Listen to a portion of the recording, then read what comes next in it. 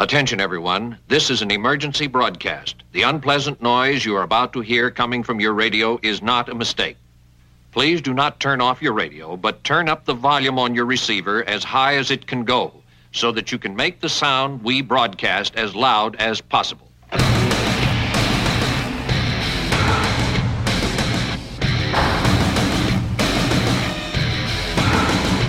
Gojira!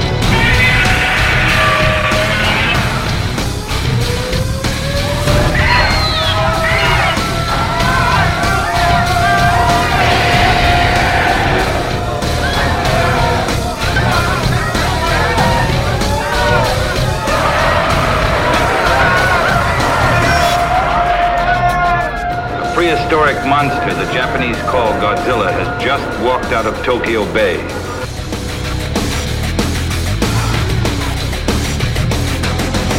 We begin the attack on Earth now.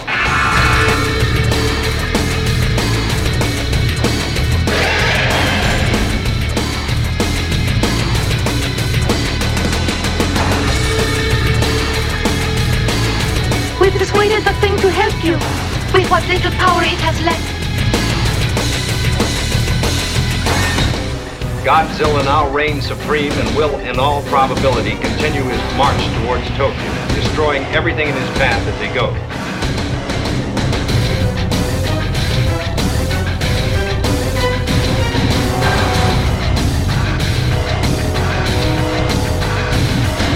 You may wish to deny it, but your eyes tell you it's true.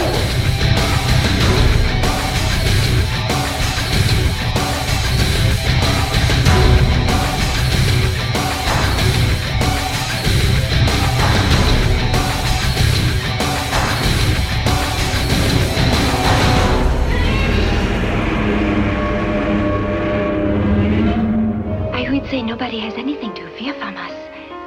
But we are going to control you now.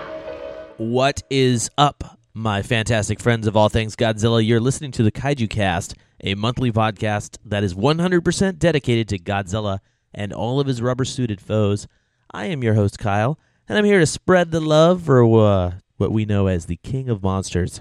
This month and every month from here to Eternia. This is episode number 21 for the month of September 2010. Yesterday was my birthday, and I had a really good time, but today it's time to get down to brass tacks. Time to do another episode before the end of the month actually smacks me in the face with October. But I don't have a special guest this month, so what I thought we'd do is sort of recap what we know so far about the 2012 Legendary Pictures excursion into the giant monster landscape and what has come to light in the past year, specifically in the past week or so, because on September 21st, I believe, there was an interview with Brian Rogers. We'll get all to that later. We'll be discussing the original 1961 Mothra film for this month's Daikaiju discussion, and I do have some Godzilla-related news to share as well. But as has been the case here in recent months, we're going to turn on the nuclear-powered jukebox here and play some requests, starting with the Godzilla theme, a cappella style, for Nick.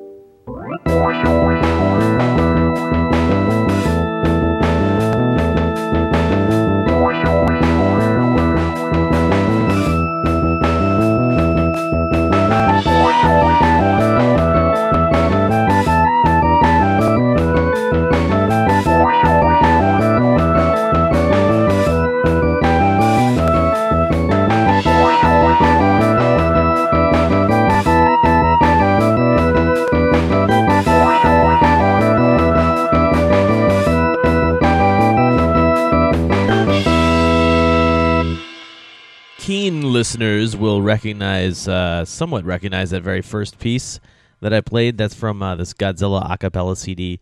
Really cool stuff in there, but really only a few songs on the CD that I can play in the show.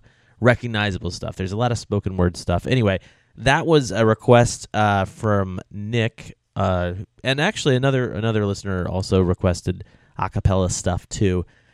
But we actually played that last track for him. That was Back in Action from Godzilla Final Wars by Nobuhiko Marino. That was for Tito. And I also played, of course, the Rodan theme, which is always a favorite.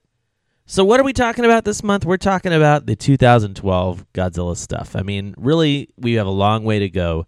Not a lot of information has come to light. But as I mentioned earlier, there was an interview by Zenny Abrams, and I will have the link in the show notes to that, just in case somebody didn't catch it. There was a lot of discussion on the KaijuCast Facebook comments section and all over the internet, actually, about this interview. But Zenny Abrams caught up with Brian Rogers, who is a producer on the Godzilla film at the 3D Summit, I believe it's called. And, what we know is that he's one of the producers, and he talked about how he came to be involved with the picture, and he talked about them aiming for 2012, and he talked about Yoshimitsu Banno. He also talked about the time spent licensing the film, or, getting the option to produce the film by talking with Toho. The term reboot was tossed around a bunch, which, I think is fine. And he also mentioned that they wanted to make it current and exciting to today's audience, kind of like what Legendary Pictures did with Batman. He dispelled the rumors of the sculpt that was going around the internet. He also said it was going to be a computer-generated Godzilla, and most importantly, seems to be what's generating the most amount of discussion out there is that he said he could safely say that there will be another monster or monsters, and that in the 98 film, not having another monster was a severe drawback to that movie. So, this was an interview. It was totally done off the cuff. It wasn't something that anybody really prepared for. So kudos to Zenny Abrams, who did that interview. He did a great job. And kudos to Brian Rogers for having all the information that he did have. He didn't, he wasn't able to spill a lot of information, but that's okay. We don't need everything right now. I'm sure it'll trickle out as time goes on. I just don't want it to be another one of those super secret projects. I've said before, I have a healthy mix of excitement and apprehension when it comes to this movie. We don't know much. We haven't been able to see much about the upcoming film. And I personally have my doubts that the production is far along at all. Those are just my instincts, though. There's no information to, contrast that, however. And here's what we have been privy to. Aside from this interview, there was the initial press announcement. There was the San Diego Comic-Con T-shirt. Then this interview. And then if you go way back, because the same people are involved, you have the information that we had when they were scouting, or not scouting, but trying to get the 3D Godzilla film made for IMAX. Now, I don't think any of that's still happening. I think it's going to be a completely new thing. I don't think Legendary is going to look at that script and say, that's a great idea, let's do it that way. We know some of the people involved, some of the players are going to be Yoshimitsu Banno, and that's, like I said before, that could be good, that could be bad, you never know. Not a lot to go on is the point there. But it is really fun to speculate what's going to happen. The press release came out, and Legendary Pictures seems to want to make something that the fans are going to enjoy, which is good. The fans being a focus is something that I don't really remember from the TriStar picture. I don't remember them saying, we're going to make a movie that the fans are going to be happy about.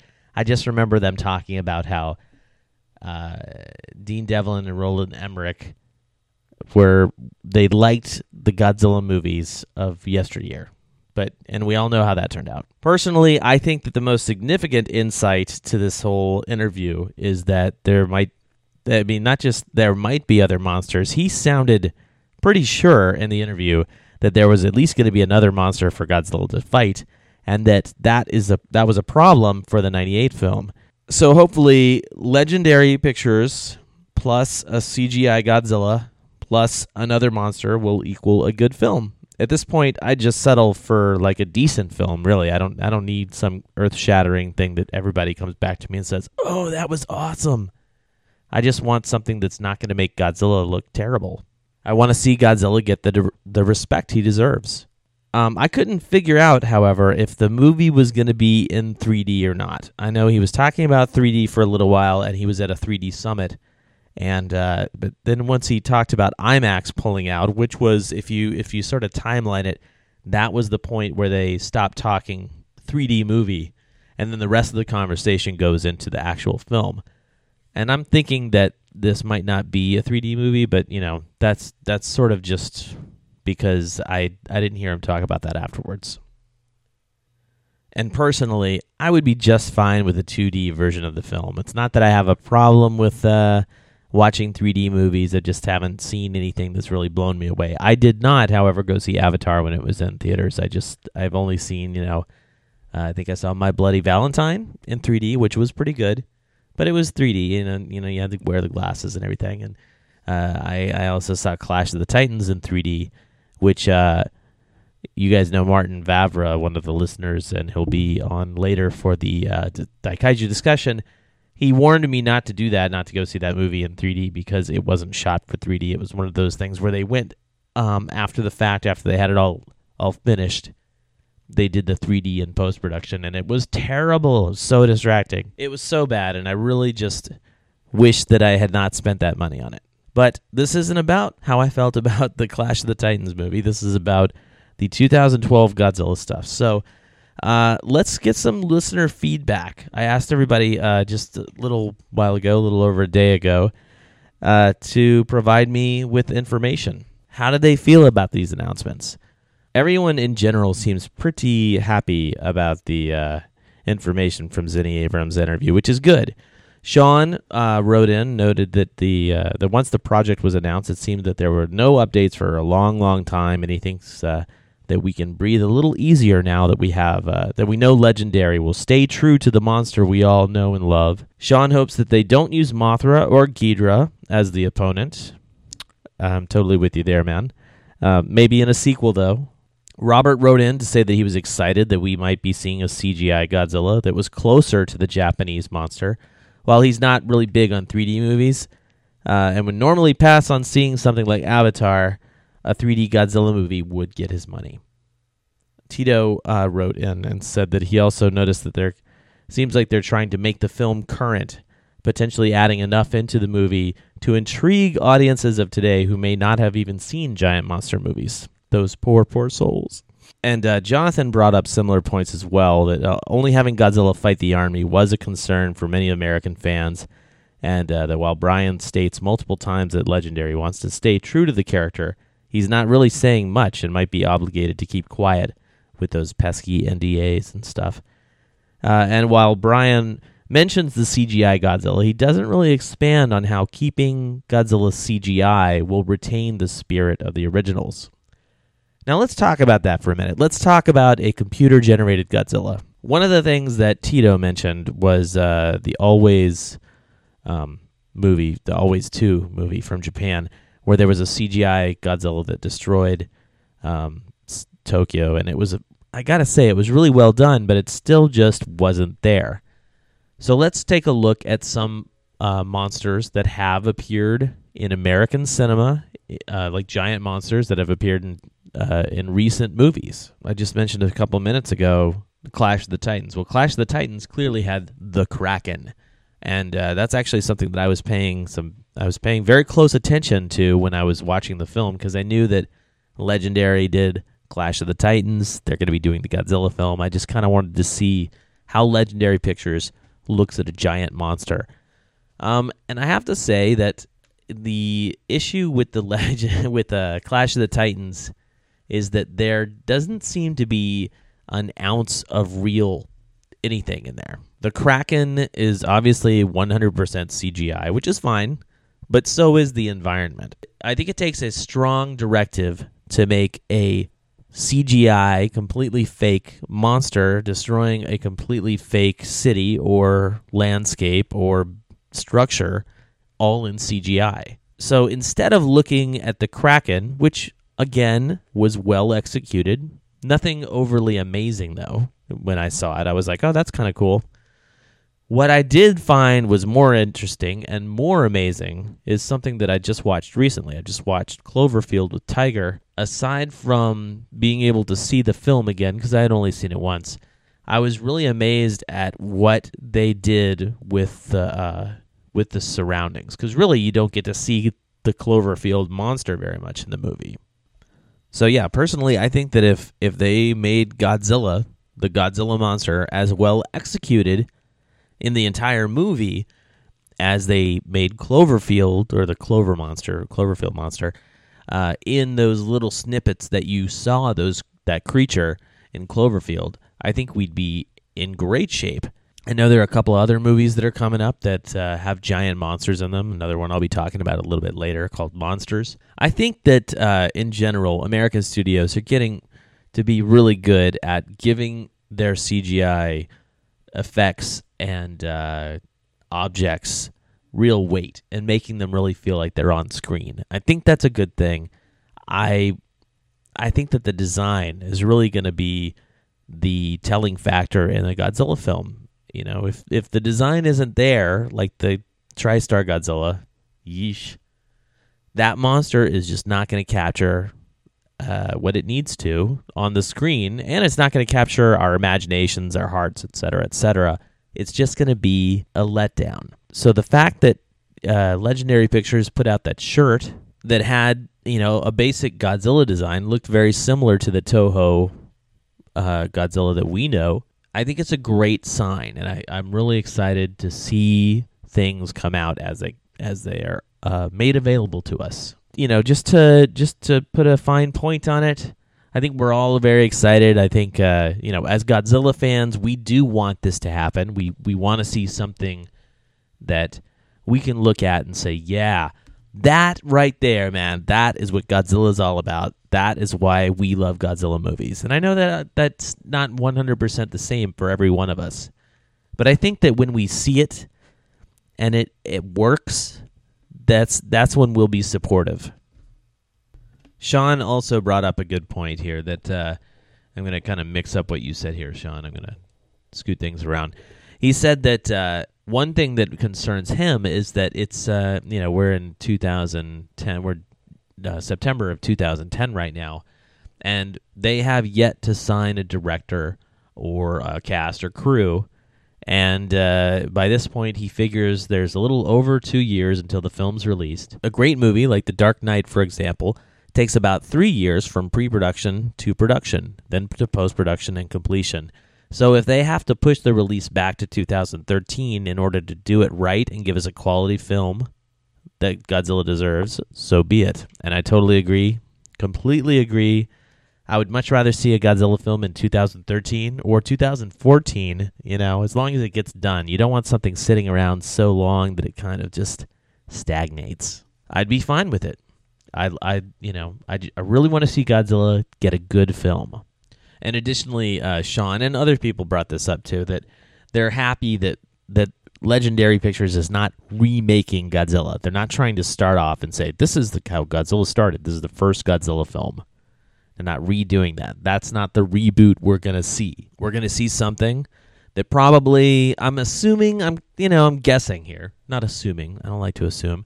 I'm guessing that what's going to happen is they're going to introduce Godzilla, maybe give him a little bit of a backstory, maybe give us a glimpse of how he was created or how he could have been created, and then they're just going to start throwing him into the scenery and hopefully giving us what we want, which is, a lot of destruction, a lot of buildings crushing and falling down and, another monster.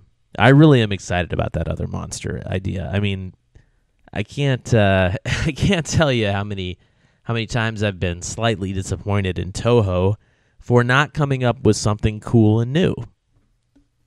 I mean, if you look at the Toho films, going backwards, 2004 didn't have any Well, it did actually have a couple of new monsters. It had Kaiser Ghidra, and it had Monster X. And I never really liked Monster X that much. I thought it was interesting the way that they hired different designers and different artists to come up with concepts for those monsters. It was fantastic. But Monster X never really did it for me. Back one film, you've got Mothra, you've got Mechagodzilla. Next film back, Mechagodzilla. Next film back, Godzilla, Baragon, King Ghidra, and Mothra again. And you have to go back to 2000, to the year 2000, when Megaguirus was the opponent.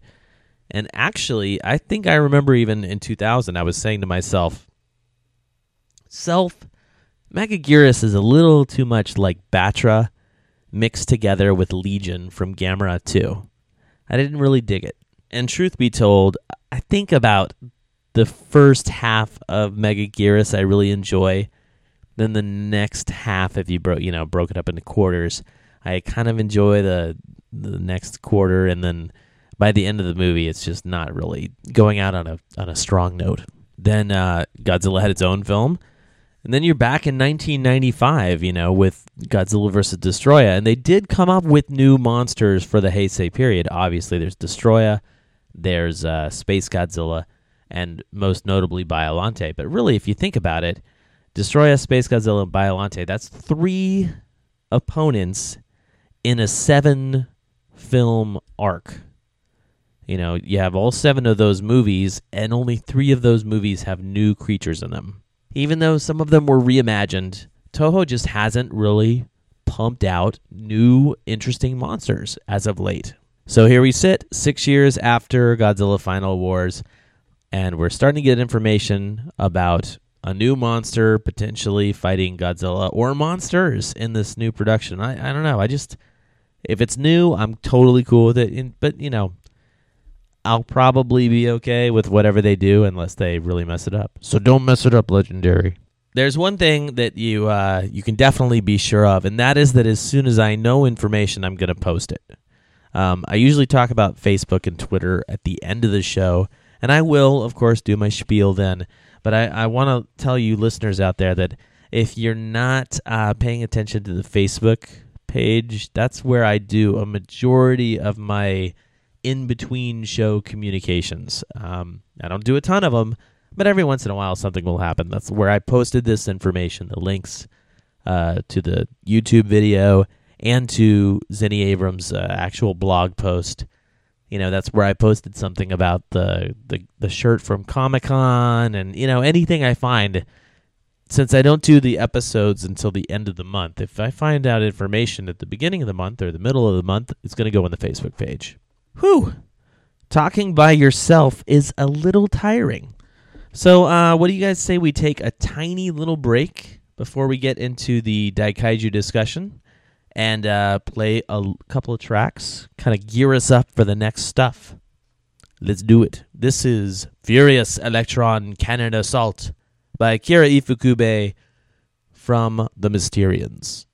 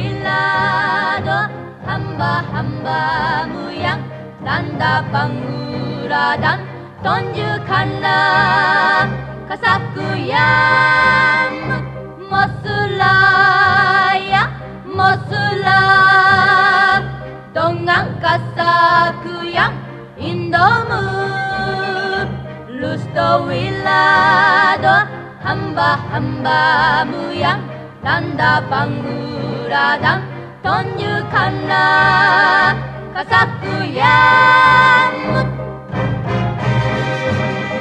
Mosulah ya Mosulah dengan kesaktian Indomu lustowilah doa hamba-hambamu yang landa pangura dan tunjukkanlah kesaktianmu Mosulah ya Mosulah dengan kesaktian Indomu lustowilah doa hamba-hambamu yang landa pangura dan tunjukkanlah kesaktianmu Mosulah ya Mosulah Mosulah ya Mosulah. So it is once again class time for our Daikaiju discussions. Every month, the Kaiju Cast will showcase one particular film from the giant monster landscape and task the listeners with submitting thoughts, questions, and reviews for the following episode. Thanks to an online tool, I've randomly assigned one movie to each month, solidifying that this show will keep going for a very, very long time. This month, we're continuing our Mothra theme. Last month we did Mothra 2, or Rebirth of Mothra 2. This month we are doing the very original monster movie from 1961, Mothra, as it's known in Japan. And in America, it was released as Mothra. I have a little treat for you guys, something I want to play before we get into the discussion, because Jeff and Martin came over to watch the movie. But before we get to that, let's set the stage. Who is Mothra? What is Mothra? Why does all the world fear Mothra? They found him on an island in the remote Pacific, a monster cave creature discovered by a group of the world's leading scientists, worshipped as a god by the tiniest, loveliest women in all creation, sacred beauties of a lost tribe. See how he stands unscathed by tanks, artillery, dive bombers, rockets, all powerless against his devastating death ray. See how he eludes capture in his impenetrable cocoon, which no human force can open. See him unleash, with a single tremendous breath, the Earth's most fearsome hurricanes, wrecking trains and ships, uprooting bridges and buildings, wreaking havoc on land and sea, thrilling you, chilling you, holding you spellbound. What is the secret of Mothra? Insatiable, indestructible, indescribable, the screen's most fantastic dramatic spectacle, Mothra.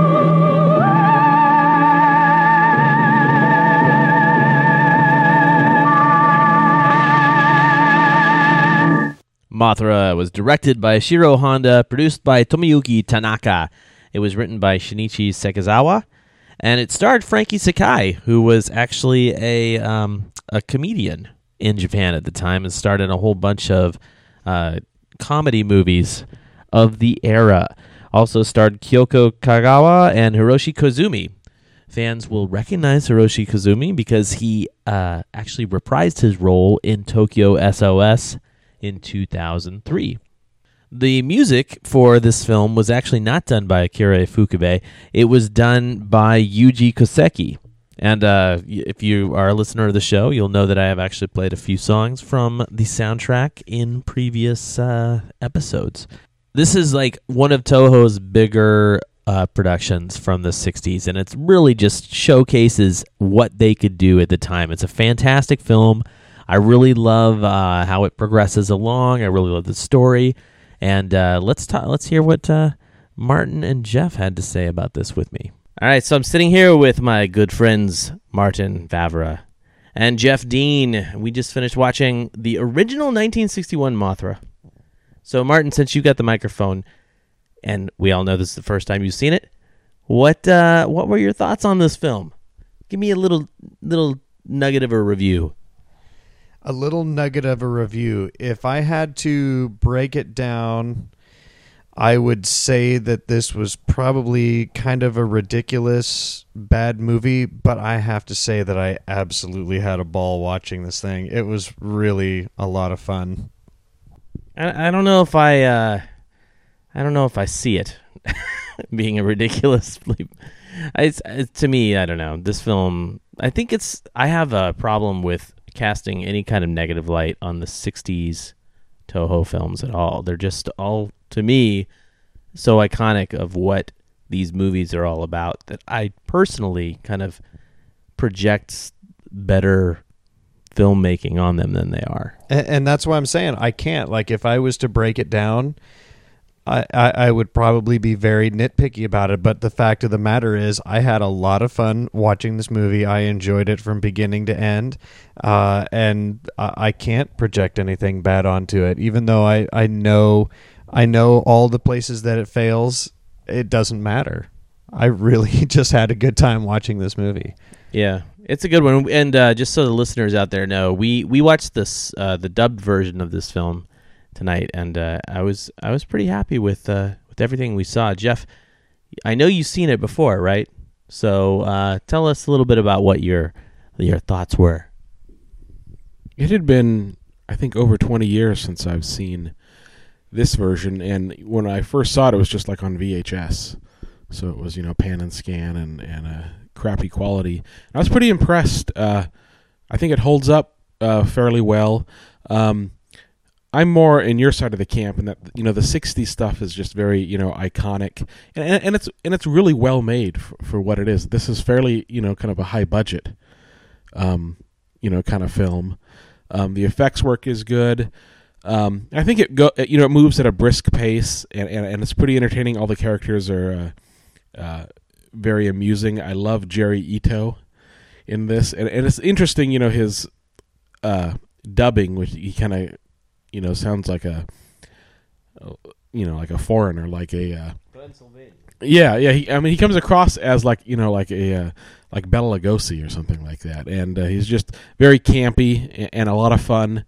And I enjoyed this one. I think it holds up fairly well. I think really what makes this movie so great for me is that if you put yourself in the sort of time period where this film came out, it's 1961. There had been two Godzilla movies, got the original movie, and then Godzilla Raids Again, and which was the year after. So it was 1954 was the first film, 1955 was the second, and then there was 1956 they did Rodan, which was a singular monster film, and then 1957 they did the Mysterians, and the Mysterians was a totally different movie style, but it still had sort of this kind of Earth versus big giant thing, and that was the actual alien invaders, and they've got a couple of more in there, and then 1961 is when this film comes out. So you still are one more year before the next Godzilla film, which is King Kong versus Godzilla, and it just really works for me. It's like you can tell that Toho is still trying to test the waters and get some new stuff under their belt, and I just really, really enjoy the way this movie plays out, and you can tell that it works for these films because they actually end up using bits and pieces in the following Mothra and Godzilla franchises. Don't you think this film is very influenced by King Kong? Just like going to the island, the natives on the island, kind of worshipping, the giant god or what have you. The iconic piece from the island that they find in the city. Yeah, and But the story is like very, very simple. But when you think about it, how much death and destruction is caused upon, Tokyo and New Kirk City, just because one man's actions won't, it's just like it's very, when you think about it, she's mean. Mothra's not mean. She just wants her twins back. Well, and something that was... Well, it was different in this movie, but also having watched them out of order, I guess it's not different looking at it chronologically. Because Mothra doesn't have... there's really not a lot of weapons. Mothra doesn't really hit the ground and do everything. Really, what Mothra does is...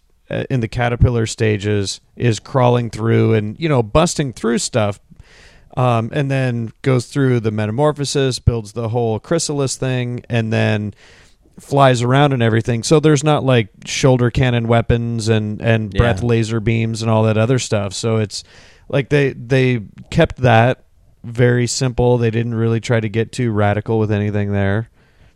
Yeah, there's that whole the whole attack scene is really not an attack. I mean, she's literally just flying around, and before that, she's just crawling around. She just happens to be crawling through buildings and just trying to get back to who she loves, I'm guessing. But I personally, we talk about remakes every once in a while, and this movie, as Jeff has heard me say, Mothra has appeared in so many films.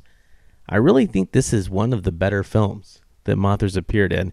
I really like her introduction into the Godzilla series as well. It's one of my favorite films of the entire series, is Mothra vs. Godzilla from 1964. But this film just kind of takes it back to the basics, and I totally liken it to King Kong, like you said, Jeff. And I think that that at the time Toho pretty much saw that King Kong worked on these levels, and they wanted to reproduce that more than they did so in the Godzilla films. And if you look at the Mysterians, obviously it's nothing like this, and Rodan is nothing like it either. And the original Godzilla has a little bit of that in it because there's the island that gets attacked in the beginning, but it's sort of a different kind of feel. They're not really treating Godzilla the same as they do King Kong, and this really, really harkens to the 1933 film much more than, say, the original Godzilla. It's interesting with this one because I've never seen the second Godzilla movie. And then the original Godzilla movie, I don't think I've ever seen all the way through, at least not in one sitting. But with the Godzilla movies that we've seen, with the trends of everything being, there's the whole nuclear radiation. There's the responsibility and the irresponsibility of humanity and nature and the things that we do. And it's interesting, in the very beginning of this movie, it's almost like they started to kind of touch on that because this was an island that I guess they had been testing nuclear bombs on, or there had been some kind of nuclear stuff. Yeah. They had the carnivorous plants that were trying to get them. But that, I think, becomes abandoned as a message, because that's never something where they never try to explain Mothra. They never try to explain the connection. They don't explain the girls or anything like that. It just becomes a rescue mission at that point in time. And really, if anything, it's about the ego of one person superseding anything else. Yeah, this movie, it does seem like that at the beginning. As you're watching it, they're talking about they're on the freighter, and the freighter's like, oh, we're getting too close to the nuclear zone, exactly. And all that, yeah. And then I think there's actually there's almost like a point in the movie where they, instead of it seeming like it's going to be this, you better be careful with radioactive energy, it turns into a look, we were actually responsible. And I think they say in the film, at least in the dubbed version, that island wasn't supposed to have anybody on it. Yeah. And and then everyone is very well protected when they go to the island, and they know it's a hot zone, but everybody has their protective suits on, and then it does switch to this adventure film in a sense. Mm-hmm. Yeah. Yeah. So the twins, right? The Mothra twins, the fairies, the Cosmos, aka the Peanuts. There are some good things to really point out about this. For 1961, there was an incredible amount of what I would guess are early attempts at green screen, blue screen type of stuff, where they're doing projection work, and they've done things, where they've actually gone through and cut out the images, where they've got the cosmos that are in the cages. You've got there's a lot of things. You've got guys in tanks, and you've got cityscapes that they are clearly not filmed in. And you can see the blue edges and the lines and whatnot. There's a tremendous amount of model work that went into a lot of this stuff, a lot of model work, and most of it very, very well done. They did a really good job on all of that.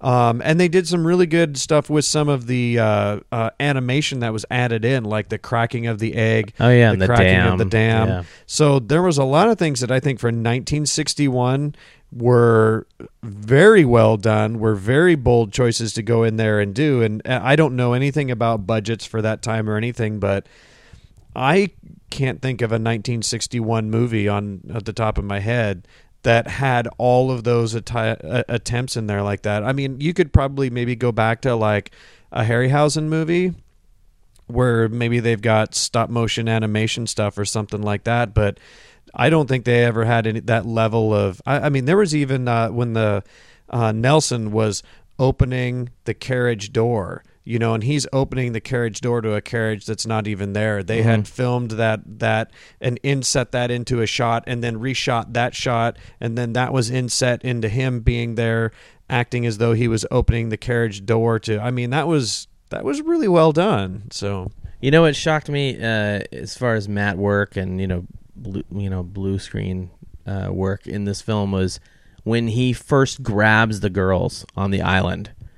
I know that when they're holding them, it's very obvious that they're dolls, but like that first shot where he grabs the two girls, he grabs one of them, and then he reaches for the second one. I was just like very impressed. I was like, wow, I totally bought that. Yeah, and they were he having picked them up off the ground. They were actually I think back in the day, that was the kind of stuff where they actually physically were cutting things out of the celluloid film strips and placing them into areas like that. I mean, I've heard tales of people that would do things like that to make shots happen. Yeah, I think it's frame by frame matte work. Yeah, is what you would describe that. I'm not sure. I got to get up to date on my film. Well, not up to date, but up to at least the 60s dating with my film terms, because that stuff, yeah. And I know that Eiji Tsuburaya, who is the special effects director for these films, he was really, really pushing the studio to make, leaps and bounds as far as like improvements to their visual effects work. And I think it really shows. They only get better, up until about 1969, and then things just start getting reused, and that's when the stock footage comes in. And I don't even know about better. There was actually, and maybe I need to watch better now to go back and watch some of these, but I would say that is some of the best building destruction work I've ever seen out of the movies we've seen in there. There was, and I mean, I got to the point where I was like trying to really get in there and nitpick. Okay, am I going to see like a little bedroom set or little dressers or something like falling out of the rooms or something? But as far as like the walls and the structures and things that looked like cement and concrete and stone buildings and all that stuff, man, it was really well done. Very well done. I'll follow that up by saying that if I think back on the movies you've seen from the Showa series, at least with me, it's mostly been stuff from 1970 on. So you've seen Smog Monster. Oh no, you've seen 1966 and the Godzilla vs. the Sea Monster, which is a little bit different. I mean, miniature work on that was the island, which is totally a money-saving technique too. But you've seen the Sea Monster, and then you've seen 71 Smog Monster, and then Geiken. And I think that's it for the rest of the Showa series. But yeah, if we were to sit down right now and watch the rest of the films in chronological order up until Godzilla vs. the Sea Monster, I think you would see improvements along the way, as you can maybe tell that Toho was upgrading their equipment and getting some better shots and better matte work done. But Jeff, did you have any thoughts to add on that? What you really liked about the film, maybe? Well, I totally agree with what both of you were saying. It's like I said when we first started this. That's just extremely well made. I think you can tell the Japanese and Toho were really, they knew what was coming out of America, like with 20 Million Miles to Earth and Jason and the Argonauts and all that kind of Harryhausen effects work, that they had to step up their game to compete. And my overall opinion of this film is, for me, it's one of my favorite of the 60s, including all the Godzilla films. And it's probably my second favorite Mothra film after the Heisei Godzilla vs. Mothra. But yeah, it's a solid piece of work, and like I said earlier, I think it holds up extremely well. Yeah, I have no real qualms with this film. I think actually, as far as miniature work goes, there are a couple of little things here and there, but again, you put yourself in the 60s, you put yourself in the theater in the 60s, and I think everyone would be wowed over so much that the little stuff just doesn't seem to have the nitpick aspect that we would be able to check out now when we're watching it on home video. And it's just really good. And speaking of home video, just real quick, I will say that as I mentioned last month, we were watching the Sony Icons of Toho sci-fi collection, and this thing looked amazing. I was really surprised at how good this looked up on the screen. One final comment I wanted to point out was, in these early 60s films, of these kaiju films, they're kid-friendly, but they're not marketed to kids or made for kids. Kind of like what happened in the later Godzilla series, like in the late 60s, early 70s, where they really kind of seem to be, we have to have a kid in as one of our characters, and really kind of, having baby Godzilla, just really kind of like catered to kids more. I mean, this is kid-friendly. Kids could see it, but it doesn't play down to, the child mentality, I don't think. Yeah, and you're going to get that over the next 7 years of monster movies in Japan. Yeah. And it's not just relegated to Toho films. You're totally blanking on when Gappa came out and when Gilala came out, but those films are not necessarily kids films. They might have their storylines won't be as mature as a drama, but it's a monster movie. And as we were saying during the movie, and as I talked to the guys from Tokyo SOS podcast about, they seem to be, these movies from the 60s seem to have a little bit more for an adult viewer than just the kids, marketed for both, I think.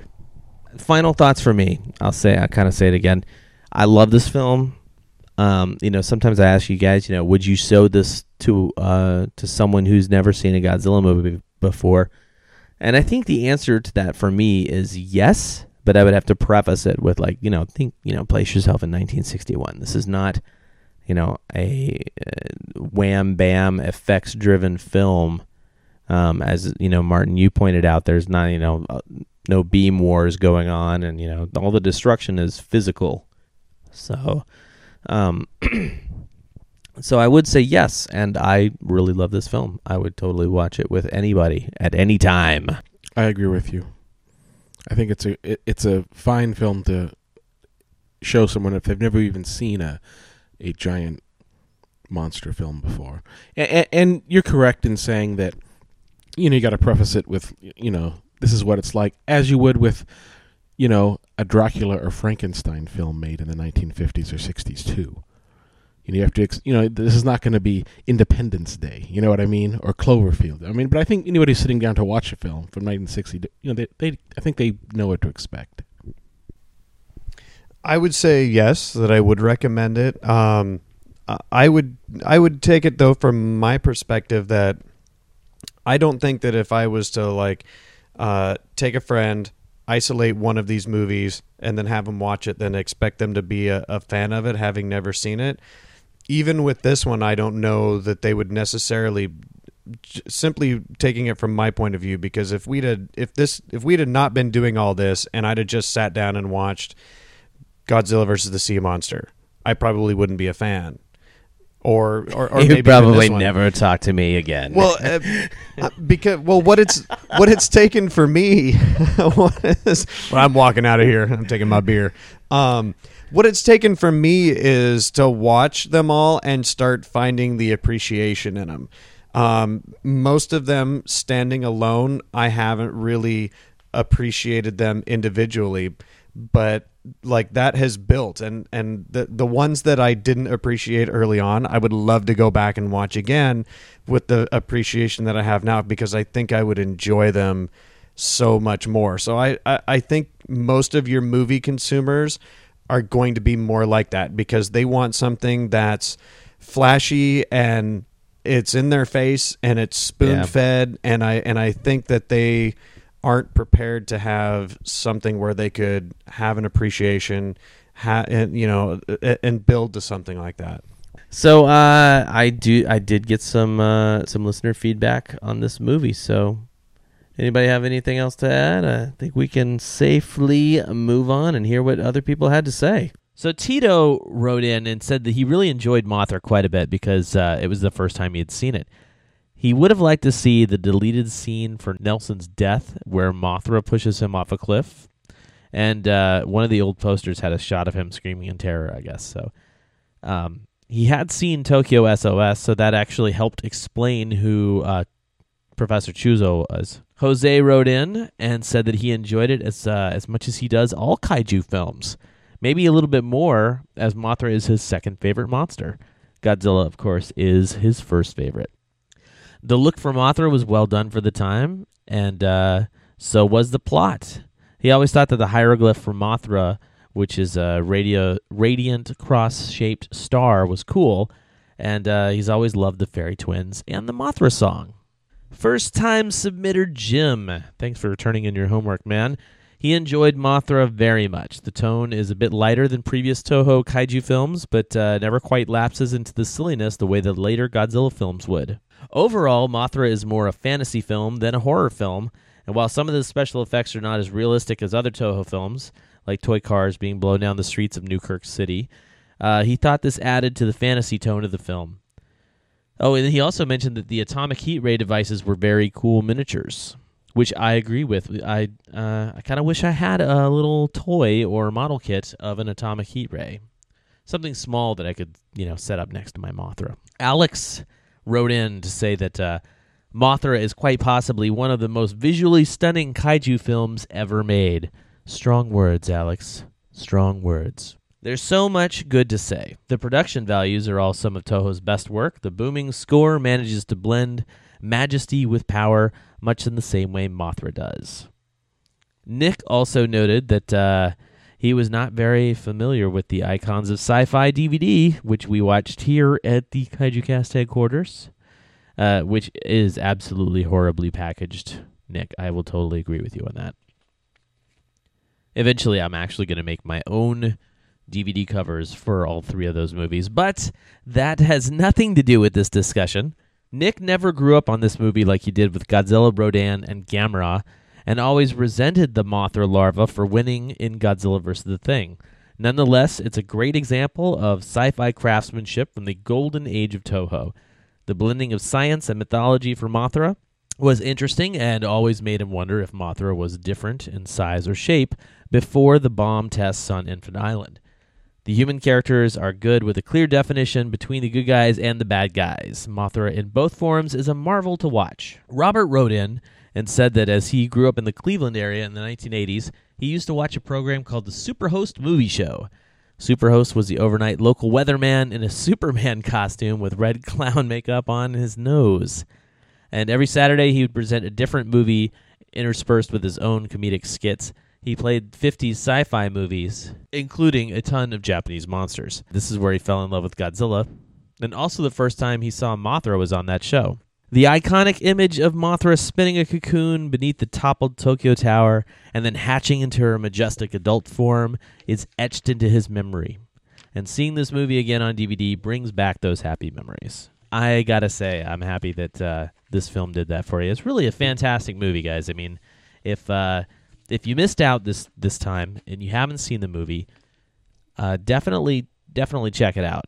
Like I said, 1961, it was the height of Toho's power in the Japanese film market, which is also noted by Bob, who wrote in and said pretty much the same thing. The Mothra larva suit was the best they ever had. Granted, it was a little too big to be used with any other monster, and the adult Mothra puppets were graceful and just looked just so right. Bob also notes that the cast really works well together, with the comic relief being at least somewhat amusing, and Nelson just totally oozes smarmy evil. He says maybe the best ever in a kaiju film. And then there are the Peanuts, who are a delight. I mean, seriously, who doesn't like the Peanuts? Who doesn't like the Mothra twins from this movie? And of course, they were brought back for Mothra vs. Godzilla and Ghidorah the Three-Headed Monster. Finally, Bob does say that he thinks that this is one of the few films where the dubbing is done well, unlike the 90s films where the dubbing is painful to listen to. If for anybody out there who's interested in the way these Godzilla movies were dubbed, there is a very interesting history behind this. I don't know it all by heart, so I can't really just access it off the top of my brain. But there was one studio, or recording studio, I should say, that did a lot of those films. And some of the films were done in America. Some of the films were done overseas. And so when Sony released, Godzilla vs. Hedorah, that movie was, like the dub you hear on that DVD is the Titra dub, which is the international dub. Same thing you would have heard if you saw the movie, I'm guessing, in Hong Kong in the 70s. But here in America, we got the AIP dub because American International Pictures brought it in and then redubbed it themselves. I will always say that I like the American International Pictures dubs better. Just, that's my preference. But you can tell on this DVD that the same actors who did the work for like Monster Zero did the same work for Mothra. So that pretty much wraps up our discussion for this time. Make sure that you check out next month's movie. I'm assuming we're going to get a ton of submissions for this one. It's the 1993 Godzilla vs. Mechagodzilla from the Heisei series. Big-time fan favorite, if I do say so myself, and I'm pretty sure that next month I'm going to have a lot of fun reading and also showing my friends this movie. Before we get started on the Kaiju Cast Godzilla news, I just want to say, Robert, thanks for sending me your son's thoughts on Mothra 2. This is United Nations reporter Eric Carter with the news. The world is stunned to discover that prehistoric creatures exist in the 20th century. The armies have been alerted as we wait for more news from Japan. You know, I think I say this, I don't say it every show, but I say it often. I'm not a news scoop kind of guy. I don't have my finger on the pulse of what's happening in the world of giant monster movies. So what I do is I rely on sites like SciFiJapan.com. SciFiJapan.com is pretty much where I get a majority of my news. Every once in a while I come up with something, find something on Facebook. Somebody sends me a link. Sometimes somebody else has it on their website. August Ragoni also has news on his blog, and, there's always the forums on Monster Zero, or they're on Sci-Fi Japan now. There's not a lot to cover here this month for news. Just mostly movie-related stuff. There's a movie called Monsters. I guess it's a UK production. I don't really know much about it. I know that it looks pretty cool. There are giant monsters in it. I guess it's an independent film too. So I'll have the link in the show notes to both a trailer and to a little production notes article on sci-fijapan.com. So if you heard me talk about this a couple months ago, I mentioned that I picked up the Shout Factory Gamera DVD. They are re-releasing all of the original Showa films on DVD and doing a fantastic job of it. So far, they've got not only the first movie, Gamera, but they've also got Barugan, Gamera versus Barugan, which I cannot find locally. I'm going to have to order it online. Also, they started releasing their double discs. They've got a disc with Gamera versus Gauss and Gamera versus Varas on one set, and then the other one has Gamera versus Giron and Gamera versus Jiger. So I have not seen these yet. I'm aching to get them because I've actually got a little hole in my DVD collection up there for those films. I'm going to be getting them. I suggest you do too because the production values are going to be high. I know that August Ragoni was involved with them, so make sure you keep a lookout for those. Speaking of Gamera, there's actually some interesting news. A company called Mill Creek Entertainment is putting Gamera Guardian of the Universe and Gamera 2 Advent of Legion out on not just DVD, they're putting it on Blu-ray. And this kind of happened like really super fast, and I guess the release date is October 12th.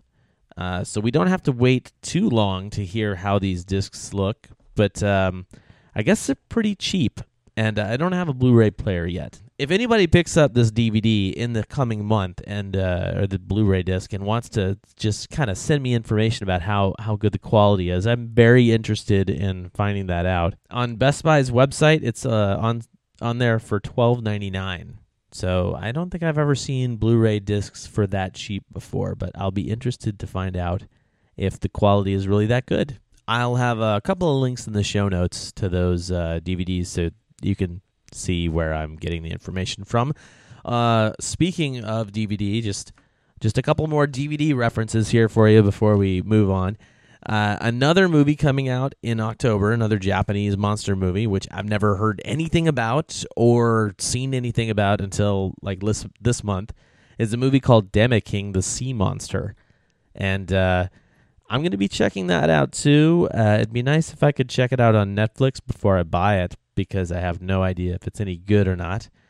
It says it's set in a dreary port town in 1970. The story revolves around a group of boys led by the older Kameoka, who form their own exploration group. And one day, Kameoka meets a strange man named Hachiya, who works at a local amusement park. Hachiya is convinced a vision of the future he experienced is real, and one day he will have to fight a giant monster called Demeking to stop it from destroying Tokyo. When the time comes, Hachiya suddenly up and leaves. However, with the guidance of a note he leaves behind, Kameoka and his friends set off on an adventure to discover the true nature of Demeking. So, yeah, Demeking, the sea monster. There is also a feature on Sci-Fi Japan about that, so I will add a link in the show notes for you, folks.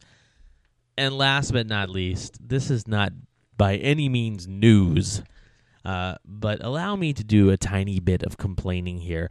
Media Blasters and Tokyo Shock, the companies who have brought us such Toho classics as Varan, Mysterians, Matango, and even newer Japanese fare like Moon Over Tau and Monster X Strikes Back, they're the distributor who is releasing Death Kappa. You've heard me talk about the movie before. I haven't seen it, but it was supposed to be a true-to-form, modern-day, but old-school styled kaiju film done by Tomu Haraguchi. I've been really looking forward to seeing the movie. First, the release date was set at the end of July, and I was like, oh, cool, I could buy it. And then, of course, it got pushed back. I think it got pushed back to, like, beginning of September. Then it was the 21st of September. Then it was the 28th of September, and now I can't find any kind of information about when it's going to be available. Amazon says it's in stock now. I guess we'll see. But, you know, after all that waiting and looking forward to the date and then waiting and looking forward to the next date, I kind of feel like the hype has probably overshadowed the actual movie. I'm just afraid that it's not going to live up to my own expectations, my own anticipation of the film. Blah. So rant off. There you go. So, hey, any Floridian Kaiju Cast listeners that are down near the Delray Beach area, if you catch this episode before October 6th, Wednesday, October 6th, make sure you go to the Morikami Museum and Japanese Gardens, because they're going to be hosting Professor James B. Levy and Mark Nagata to talk about kaiju, the history and art of Japanese vinyl and toys. I'll have a link on the show notes to go to the website so you can check that out, and hopefully some of you guys make it. I know that James Bonney, who submitted the review of the last Ultraman movie, he's going to be going there, and hopefully he'll be able to interview these guys for me and kind of get some insider information so we can play it in the October episode.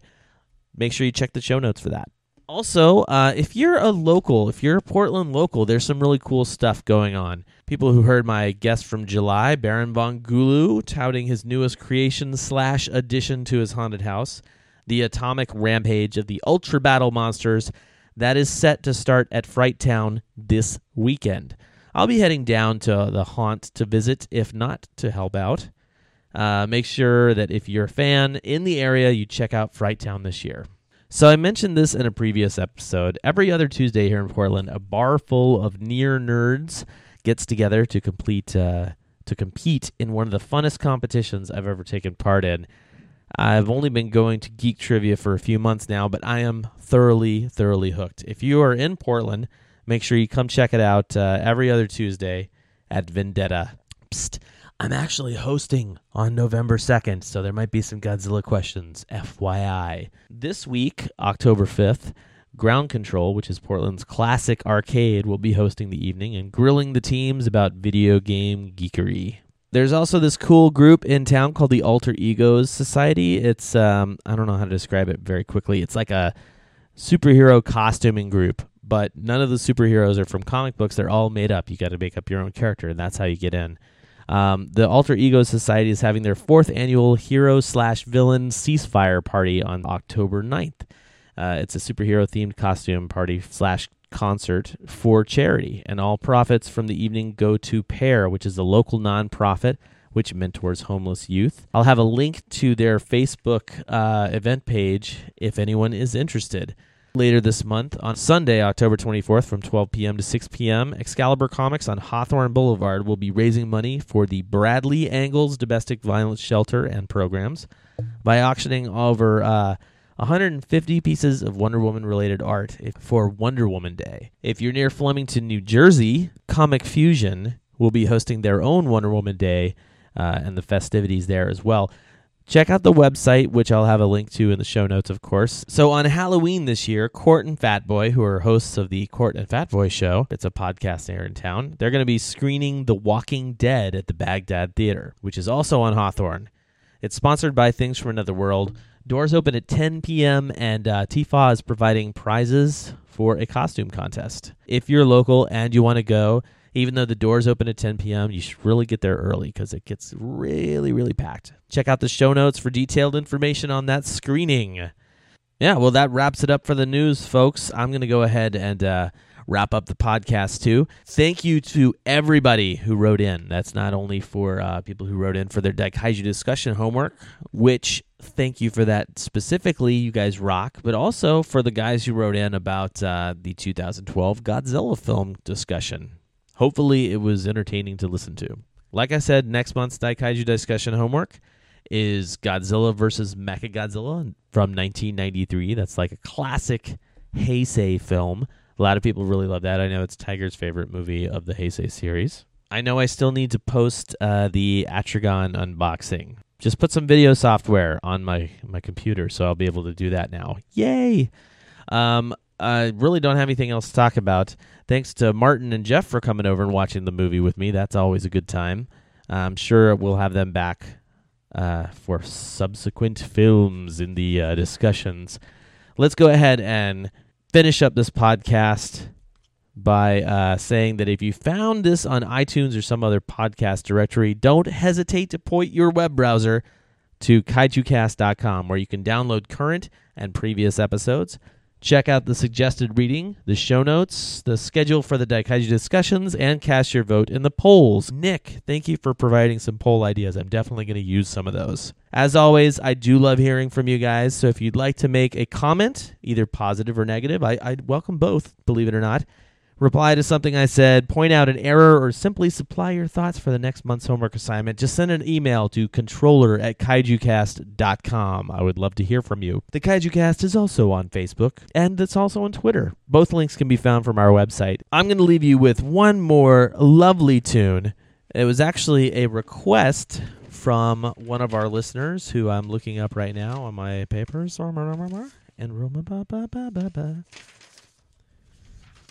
I'm going to leave you with one more track before we get out of here.